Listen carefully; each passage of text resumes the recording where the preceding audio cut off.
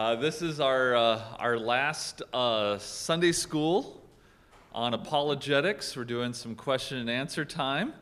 I have some questions that have been submitted.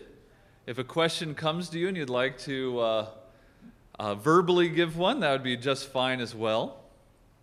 And we will do that. Next week, we are beginning our brand new Sunday school hour on a biblical worldview of economics. This is we live at a time where this is kind of where the battleground has been laid as far as how even politically economics have been used as a weapon. And so how are we Christians supposed to understand it, interact with it, and have a better understanding of it? Well, Tim is going to come and give us several weeks on that. And what's nice is that Tim is not just an armchair thinker when it comes to economics. He talks about this all the time. He's a professor over at Wofford. I always want to say Wofford, and I don't know why. Wofford College. Have you ever been to Wofford? It's a pretty nice campus. I mean, fancy. So you know Tim knows what he's talking about. So make sure you come next week and get ready for that. It's also a good way to know how to talk to people as more and more things happen in our country. It's good to have a nice, solid understanding of this. So I'm looking forward to it, and I look forward to seeing you there. And that's next week. Okay. So today, we are going to finish up apologetics. I wanted to give one last little statement about apologetics from 1 Peter 3, and then we will get into the questions. Does that sound good? All right. Well, let's have a word of prayer, and then we'll get going. Let's pray. Dear Heavenly Father, we come before you thinking about these things that could easily turn into ethereal ideas and complex theories. We pray, Lord, that as we think on how we are to defend the faith, how we are to talk about our faith to others, and even how we talk about it to ourselves, I pray, Lord, that you would make this practical to us, something that would settle in on our heart, that we might view the world differently through your word. And we ask these things in your Son's name. Amen. Okay, so I was thinking to myself, if I'm going to give you a last little 10-minute bit as to what to remember about apologetics, I thought about 1 Peter 3:15, which is it's the text that all people talk about when they talk about apologetics, and it's a good text. And usually they go right to 1 Peter 3:15, which reads, "But sanctify Christ as Lord in your hearts, always being ready to make a defense to everyone who asks you to give an account for the hope that is in you." And they go straight to that, and it's true. All of that is true. You need to be able to give an account. You need to give a defense. It's where we get the word apologetic, apologia, all that. And that's true. But what a lot of people forget is where this is located. Do you realize this chapter is about practical godly living? It's not about complex, intricate ideas of logic and apologetical ethereal work. The very first verse in 1 Peter 3 is talking about wives submitting to their own husbands. Well, what does that have to do with the great intellectual work of apologetics? It talks about women adorning themselves modestly.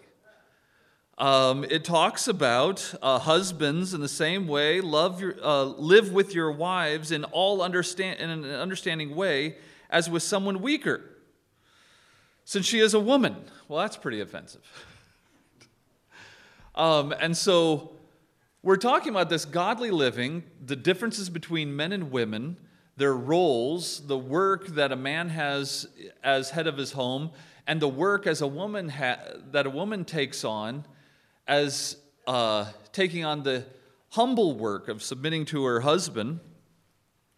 And then verse 8 is to sum up everything. You know this because the first words are to sum up. And he talks about being sympathetic, being kind, being humble in spirit, not returning evil for evil, and he goes into this proof text of the Old Testament about how we're supposed to keep our tongue from evil and our lips from speaking deceit, and it's really about how to love each other. And this is his summing up: to love each other, to be kind to each other. Don't bite each other in the back. And then it talks about who is there to harm you if you prove zealous for what is good. But even if you should suffer for the sake of righteousness, you are blessed. And do not fear their intimidation, and do not be troubled when the world comes against you. Don't be troubled. You should set Christ aside in your hearts, always being ready to make a defense to everyone who asks you to give an account for the hope that is in you, yet with gentleness and reverence. So this isn't necessarily talking about this big-headedness of the kind of apologetics we've come to know because of people that have kind of steered apologetics into a different direction. Okay?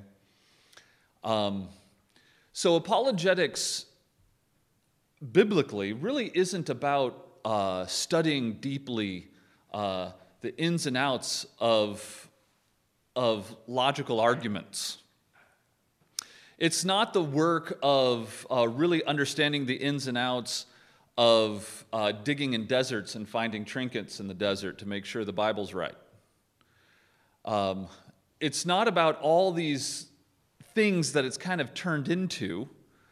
Those things are okay in and of themselves, but apologetics doesn't mean that you need to now be an expert in the ins and outs of biological sciences to make sure that fits with Scripture, or archaeological work to make sure you're doing your research in archaeology to ensure that you are defending your Bible. As Warfield put it, the Bible doesn't need to be defended. The Bible is like a lion. You open the cage and let it do its work. So I want you to remember that apologetics, when it really comes down to it, is having an answer. Making sure that you have done your work, not in archaeology, not in philosophy, not in science. Those things are fine. But biblically it's saying, do your work in Scripture. That Scripture, you know how to understand Scripture enough that Scripture gives an account. For the hope that's not within archaeology, but the hope that's within you. What is the hope that is within you? It's the work of the Holy Spirit. That's the hope that is within you. And therefore, because this is the kind of work you're doing, you're not doing it in an arrogant, jerky way. You're doing it because you love the person you're talking to. Loving the person you're talking to is much different than trying to be right. Right? Sometimes I think we think of apologetics as an avenue to make ourselves feel smarter, to win some arguments so we can feel better about believing what we believe. And what we do is we end up putting our hope and trust in things that when smarter people come along, they take that away, right? The hope that is in you is the work of the Holy Spirit. And the Holy Spirit himself is that down payment. He is the hope that is within you, literally. And so that is your confidence. Scripture is your confidence because Scripture is the thing that accounts for any kind of reality that is out here that we see with our eyes and experience with our observations. And so, with that being said, apologetics really is part of the daily work that is just like the daily work of a man trying to be head of his home, like a woman trying to have the strength and courage to submit biblically, to have the daily work it takes to love each other. And don't let the world intimidate you because you have a hope inside you that your Scripture accounts for, and you can be sure of that. And when you talk to the world, do it with reverence and kindness because you should be loving them. That's what it's saying. It's all part of this daily work. It's not this new thing over here that we need the experts. It's fine to have experts. What I've found is people have so little understanding of what apologetics is, they mix it up with worldview. Apologetics is about having a method to defend the faith. Scripture should be at the center of that method. Instead, what people have done is they've gone into these deep understandings of archaeology. Archaeology doesn't defend your Bible. But you can have a biblical worldview of archaeology, absolutely. You can go through all of Josh McDowell's stuff and say, praise the Lord. Isn't that neat? That's a biblical worldview of archaeology. Is it apologetical defense of your Bible? No, your Bible doesn't need defense. Your Bible has the power of the Holy Spirit. Archaeology is made possible because of your Bible. Therefore, archaeology doesn't prove your Bible. Science. People find a lot of stuff in science that meets up with Scripture, and that's great. That's a nice biblical worldview of science. But science doesn't defend your Bible. It's not an apologetic. Your Bible is the thing that confirms the rest of the world, because it is the authority. If you remember nothing else, just remember that. That would be good. So, that's what I would like to leave you with when it comes to apologetics. This isn't necessarily the work of experts, although there's a lot of experts out there. This is your daily work. That comes down with the daily work of being sweet to the person that is next to you in your pew today. That's the way Peter is talking about apologetics. And so this is, if I can put it this way, this is the common work. There's experts out there. They're great if they're right. A lot of them are wrong. We were talking about one on the way here. That's really messed things up. Okay, so I want to get to some of your questions. Okay? Some of you have written some out, so I'll start with the written out ones. And then we'll move to questions that you might have that you want to add verbally, or if you just want to hand a note up, I can read it. I'm not a good reader, but I'll do what I can. Okay, I'll start with this one. What do I say to my friends when they ask me about the rapture, or if all babies go to heaven? That's a great question, because you live in the South. And so there's a lot of different views of what we call eschatology. There's premillennial views, there's postmillennial views, amillennial views. Within the premillennial view, there's a reformed way of looking at premillennialism. We call it historical premillennialism. It's actually one of the first organized ways that the church actually thought about the end times. Postmillennialism came about later, where they had this idea that there would be an ushering in of Christ's return through a conversion, a large conversion of the world. And then there's amillennial view that kind of says, well, the millennium has already been established by Christ's resurrection, and it's an already and not yet situation. Within the premillennial view, there is a newer way of looking at it that came about more in the late 1800s, early 1900s, with this idea of a rapture. And I will put it this way.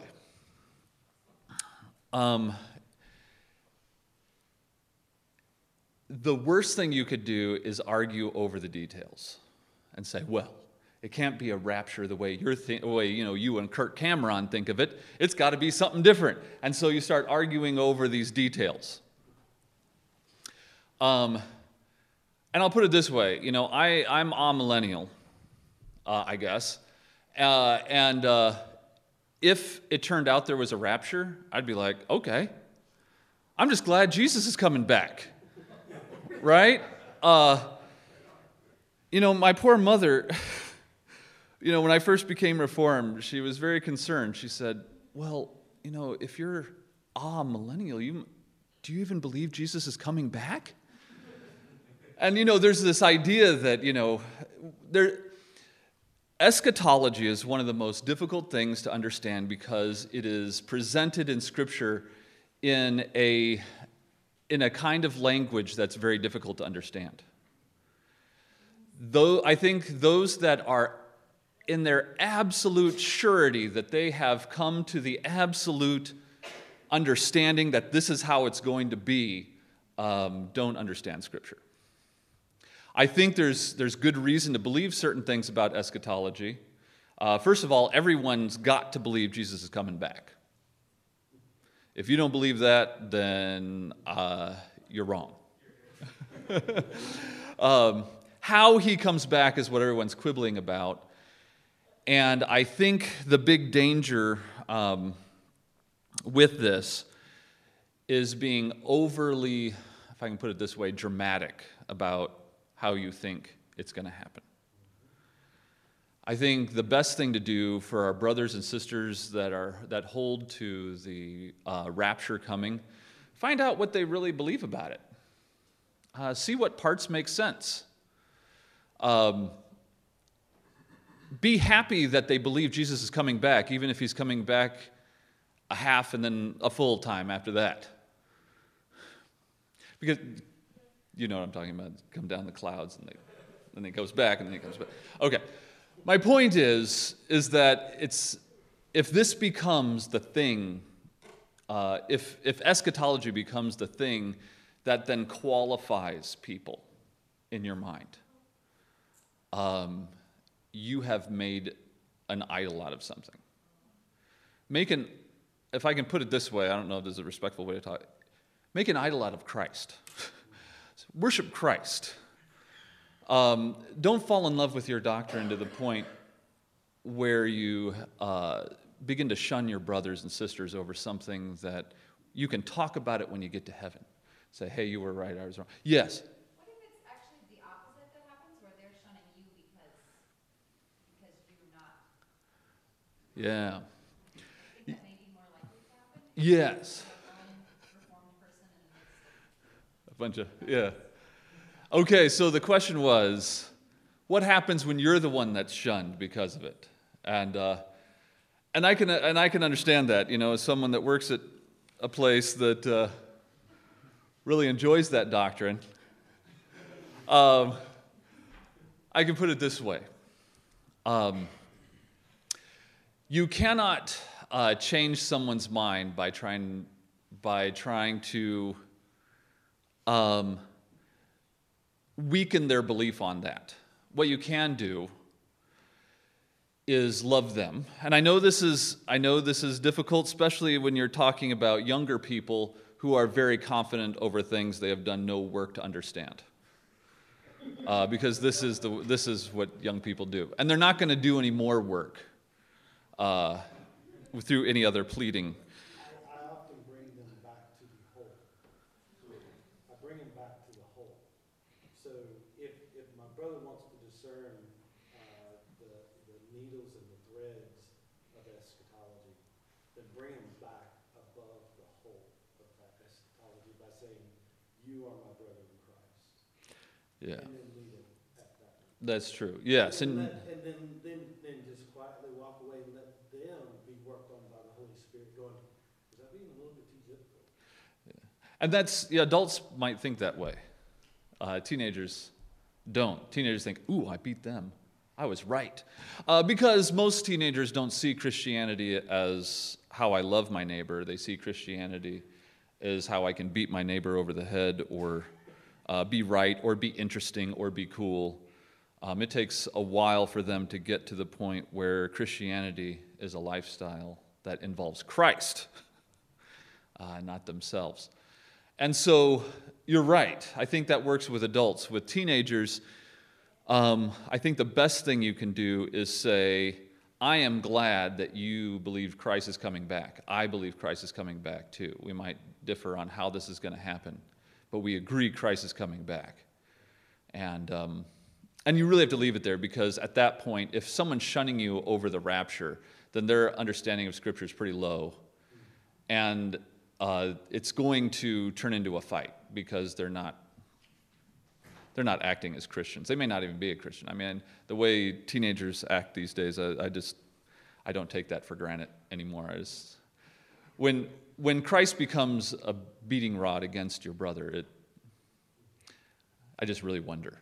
So, I would say this is one of those times where you happily say, "I am so glad we agree that Christ is coming back, but we disagree on this other part. Sorry." And you have to keep loving them, even though it is not easy to do that, because they are not loving you. And this is the difficult part about Christianity, is that to copy Christ, we have to copy his love. When did Christ love us? Was it after we were given the power through the Holy Spirit to love him back? No. While we were yet sinners. Yeah. And so you have to love them as they don't love you. And this is something even for our young men in the church to think about when it comes to eschatology. This is something young men get all excited about, and it's fine if it's a fun thing. But if you start really believing you have cornered the market on eschatology, you haven't read enough. And I will say this, and maybe you can be the first to do this. The post-mill people are always, in my experience, a little, how do I put it? Prickly. A little prickly. If you want to be post-mill, be the first one that's sweet. That would be nice. And, however it works out, if the mill people are right, then cool. If the post-mill people are right, I'm like, oh, that's surprising, but great. If the pre-mill people are right, then fantastic. Let's do it.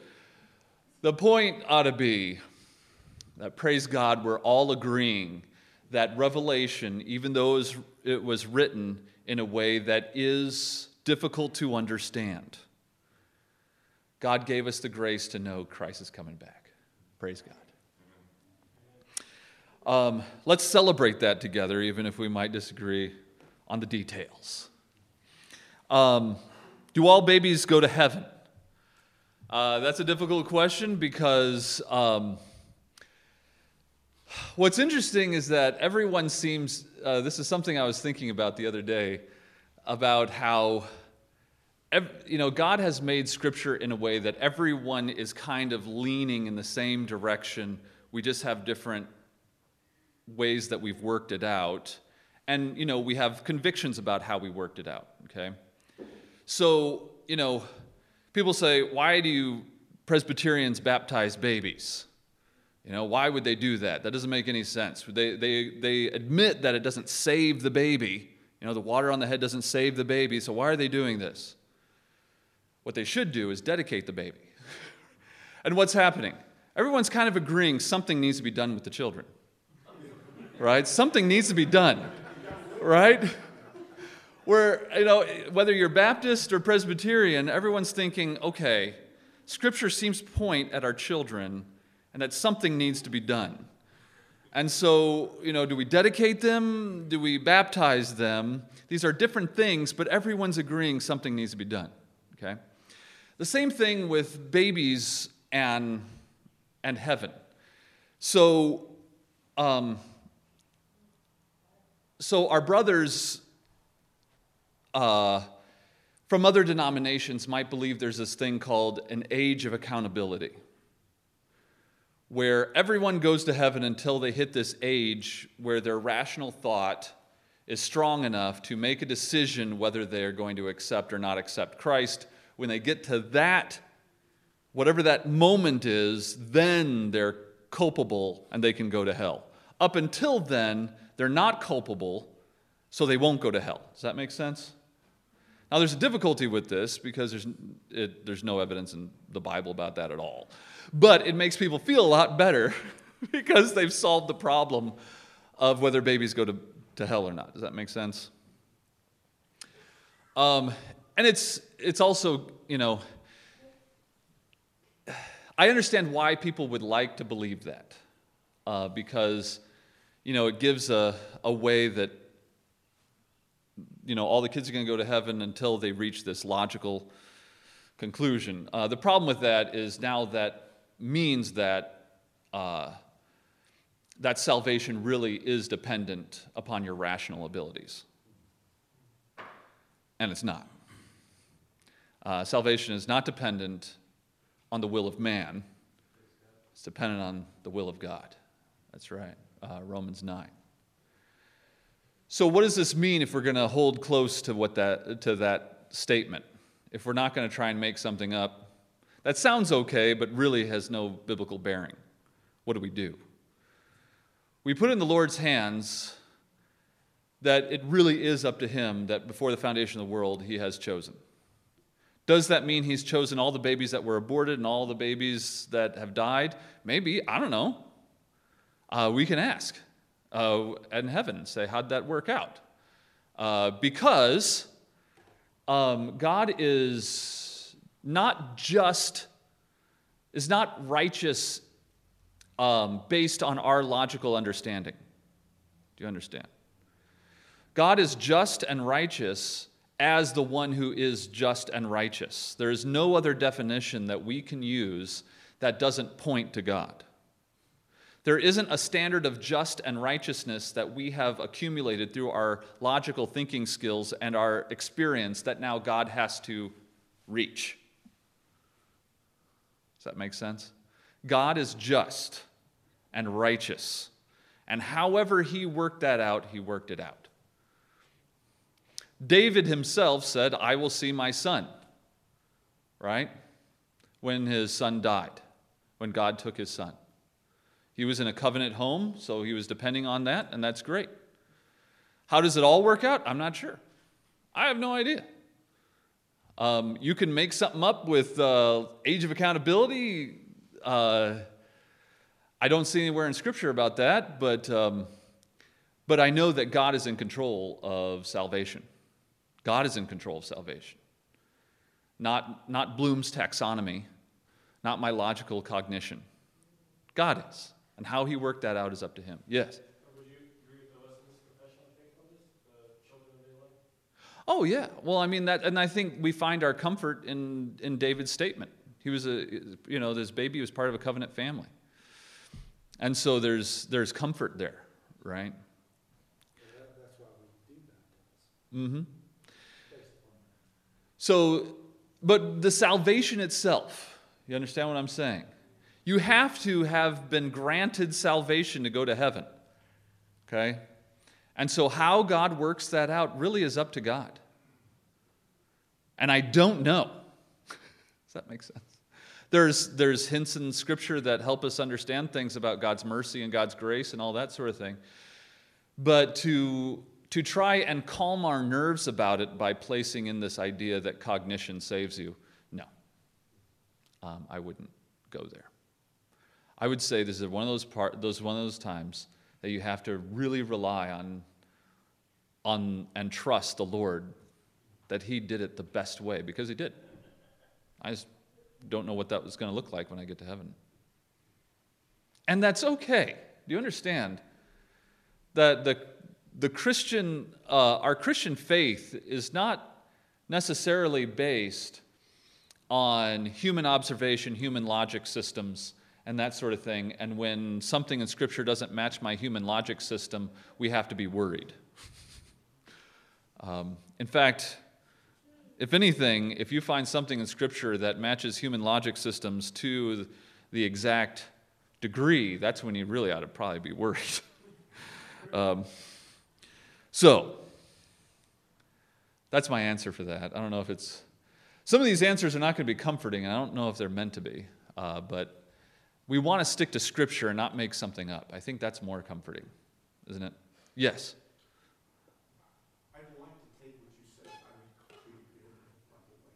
And I like to understand this in terms of stories. So I'm going to try and understand this as David going to heaven. Okay. All right, I'm a new father, right? I'm not doing a very good job on this. Basically, what I'm doing as a father is I take my paycheck, I go down to the bar, and I spend it, I come home at night, my wife is mad at me, dissing me all the time, so I beat her. Mm-hmm. That's what I'm doing is, by the way, it's about the worst father I can imagine. Just me. So, but what you said is real, what I thought was interesting is, then you ask, but I'm an election father, so I say, will my baby go to heaven? That is so relieving, because I can say yes, and I'm out. I can sit there in the bar, I'm excused, I don't have any parental responsibilities or anything like that. It is so cool. And if you say no, then I can still sit in the bar again. What I'm pointing out is that, yes, it's all grace, it's all God, but there are these parental responsibilities that, and I'm not going to get into, you guys are all Presbyterians, and I don't understand this predestination business, but what I'm trying to say is, I think there's a place for parental responsibility. Sure. Trying to give the child a reasonable environment so that he might know God. That's right. And I think that's where Proverbs, for those that didn't hear, he's talking about, what kind of comfort does a parent have? Can they be so comfortable that they just don't even bother raising their children because they're going to go to heaven anyway? Or don't bother raising their children, they're going to go to hell anyway?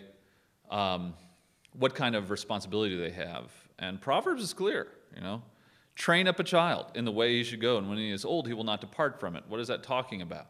It's talking about there is responsibility on the parent. Is it ultimate responsibility? No. God has the ultimate responsibility on who is saved and who isn't. But there is responsibility. We are responsible. There's a responsibility to training up the child. I think most of the question comes from what about aborted children and things like that.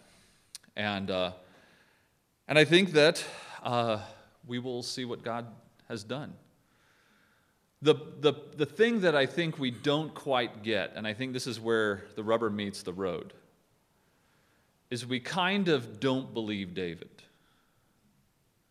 that he was conceived in sin.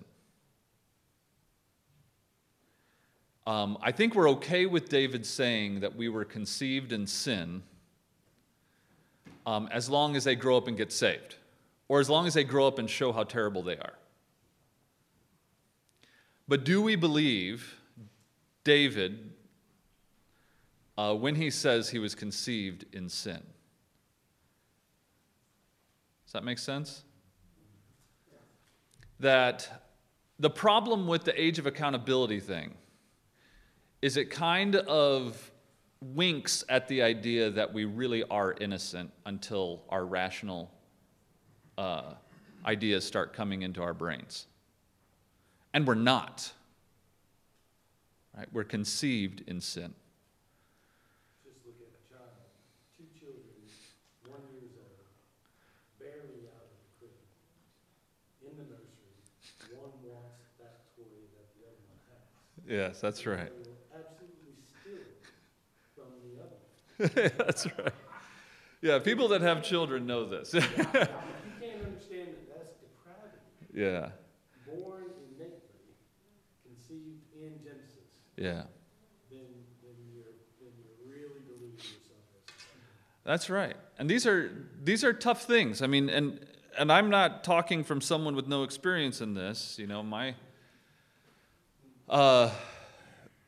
after we had Daniel, we tried for a long time to have children. And we had a lot of miscarriages. I mean, a lot of miscarriages. And so I'm not speaking as someone who just hasn't had to wrestle with this, right? Where are those children? Well, we're a covenant family. We have the hope in Christ that they are predestined children. But something they don't go to heaven merely because they're babies. Christ has to do something. They have to be predestined. You understand this? Babies aren't born without sin. Babies aren't even conceived without sin. This is the curse of Adam. We have to hold on to this, because if you don't hold on to this, then you have to deny Romans 5. You have to deny Genesis 3. You have to deny all of the book of Romans, really. And you have to try and create some heretical ideas to make all this work. So when a child is formed in the womb, they are formed there as something guilty that needs Christ. So Christ has to do something on their behalf. And I think he does. I don't know how that works or how that happens with every single baby. I don't know. But something has to happen, because they're not born as Adams, in Genesis 1. They're born in sin. And that means something, right? I have a question, but if you have other questions that you need to get to, mine can wait. Do you have more that you're... We got a few more, but let me, oh my. Okay, I'm sorry. Okay, so let me, yeah. Let me see here. Let me, okay. Okay, thinking of talking to unbelievers. When unbelievers might have poor logic and they're dealing in sin, how is it that we lead them to the Lord? Let me try and understand this question. Okay, how does one, when wading in the quagmire of poor logic and sin, what are some pointers? Okay, some pointers okay. So when we talk about witnessing to others, one of the things that we can do as a pointer to help the type of method that we have been talking about all these weeks is something that I think isn't done very often. One good pointer is to actually listen to their argument. Really listen. And it's going to be tough, because some of their argument is filled with contradictions. Some of it is assumptions that aren't even true about Christianity. But you got to listen to the whole thing, and listen, not just nodding so that you're being a good Christian and showing your love, but listening to those points so you can bring them up and show them their own words. Okay, you said this about Christianity, so you're assuming this, and that, that's a problem. Or you're thinking this way because of you said this and this. When they start hearing their own words being given back to them as an offering for them to try and understand the consistency of it, it helps them really know, number one, okay, they were really listening to me, and number two, I wasn't as clear-minded on this as I thought, and they might have a point, okay? And that's helpful, okay? That's a good pointer to have, because I think we forget that, because the minute we hear something we don't like, that's all we're thinking about, and they're doing this, and we're still thinking about the other stuff, right? Yes. Answering a fool according to his folly, as Proverbs talked about, really involves a lot of listening skills. Okay, because you don't want to take their ground, but you want to show how where their ground will lead them. Does that make sense? Another question was, in trying to lead someone to the Lord, how do we balance confronting them with their errors and sins through logical reasoning, which risks driving them away, right? And how do you balance that with feeding them to help them with what they're supposed to trust in, like Scripture? So isn't it true that when you show someone their own inconsistencies, that it's going to tick them off a little bit? How do you keep from driving them away? And I think it comes down to this, the last part of 1 Peter 3:15, that apologetics is not designed to show you're right and they're wrong. Apologetics is a demonstration of your love. That's the context of this whole chapter. Husbands showing love to their wives, wives showing love to their husbands, the congregation showing love for each other, and you even need to show love for the outside world who are going to try to intimidate you. And so your response of driving them to their own contradiction is a drive out of love. There's a way of doing that to demonstrate you're right and they're wrong, and yes, it will drive them away. Truth will even drive them away, but your job is not to make a sale. Your job is to obey Scripture. Does that make sense?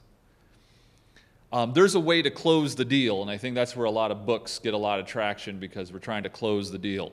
Like, okay, are you ready to make the prayer? Are you ready?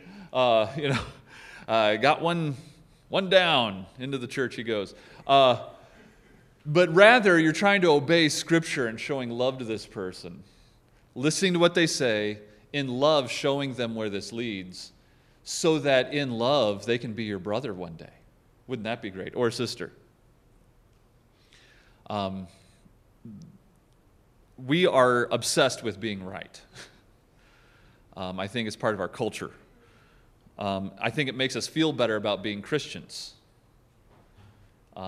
because we take pride in our being right and comfort in it, instead of taking comfort in the Comforter. Okay. Let me get to another one really quickly. What books or authors do we recommend for apologetics? There's one by Scott Oliphant called Covenantal Apologetics. It's pretty good. He's probably not the best communicator in the world, but on this one he really tried to reach a good level of grammar that would help people understand where he's coming from. I think it's pretty good. He has some examples in there that are helpful. Frame, I think, is really helpful for those that are more intellectually driven. Some of the questions that kind of bother you, he gets into those. I think it's called Apologetics for the Glory of God is a decent one. So I would stick in those realms. Bahnsen has one called Pushing the Antithesis. It's pretty good for those of you that want more advanced apologetics. I would read those, and then if you're like, hey, I think I understand these, then go to Van Til's Defense of the Faith and see, go through a chapter, ponder on it for a year or two, and then go to the next chapter. Okay. And beginning logic books. There's lots of logic books out there. One that's a nice one for lay people, not, and I say that as in you don't want to take a course on the college level in logic where it gets into formal logic and all that foolishness. You just want one that kind of just helps you think a little bit. There's one that Anthony Flew wrote called Thinking Straight. And it's really helpful. It's really thin. Anthony Flew was a philosopher that very respected out there until he started to believe there might be a God out there, and then he was everyone hated him. But he wrote this little book called Thinking Straight. Very good book about just logical ideas that might help you think straight. Good. Probably that book today wouldn't be accepted because of all the gender issues we have nowadays, but it has nothing to do with that. All right.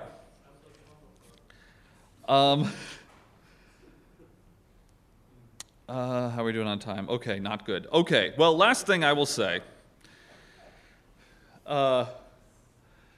is if I answered one of these questions in a way that brought great distress to you, please see me afterwards and we can talk about it. The thing I want us to do, even if I didn't answer the questions well or with good communication skills, I want you to think about this. There are answers to questions that will bring you comfort that may have no place in Scripture, but it might have a place in your like common sense. I want you to start thinking about finding your comfort in Scripture. Do not find comfort in your common sense. As someone that has taught logic for many years, I can tell you your common sense probably isn't great. None of us are, because our common sense typically comes from poor reasoning skills that we think are good based on observations we think are accurate that usually aren't. Find comfort in Scripture, even when Scripture gives you an answer that might not be what you were hoping for, or may be confusing or mysterious based on what you've come to think about, what's just or true or right. Please find your comfort in Scripture. The Holy Spirit will help you with this, and it will give you the power that you need when you start doubting, not just when your friends do. All right, let's pray. We got to get going. I'm sorry I went over. If you have more questions, come see me. I'm happy to talk to you about it between services. All right, let's pray. Dear Heavenly Father, we thank you for your goodness. We thank you that even though maybe we can't communicate things as well as we want to, Lord, your Scripture is sufficient because your Holy Spirit searches the mind of God and then reveals them to us because we do have the mind of Christ. Lord, we pray for wisdom and understanding as we try to wrestle with questions that are good questions. I pray that we find our comfort in the word you have given us, not in our interpretation of the world, but in yours. Lord, we ask these things in your Son's name. Amen.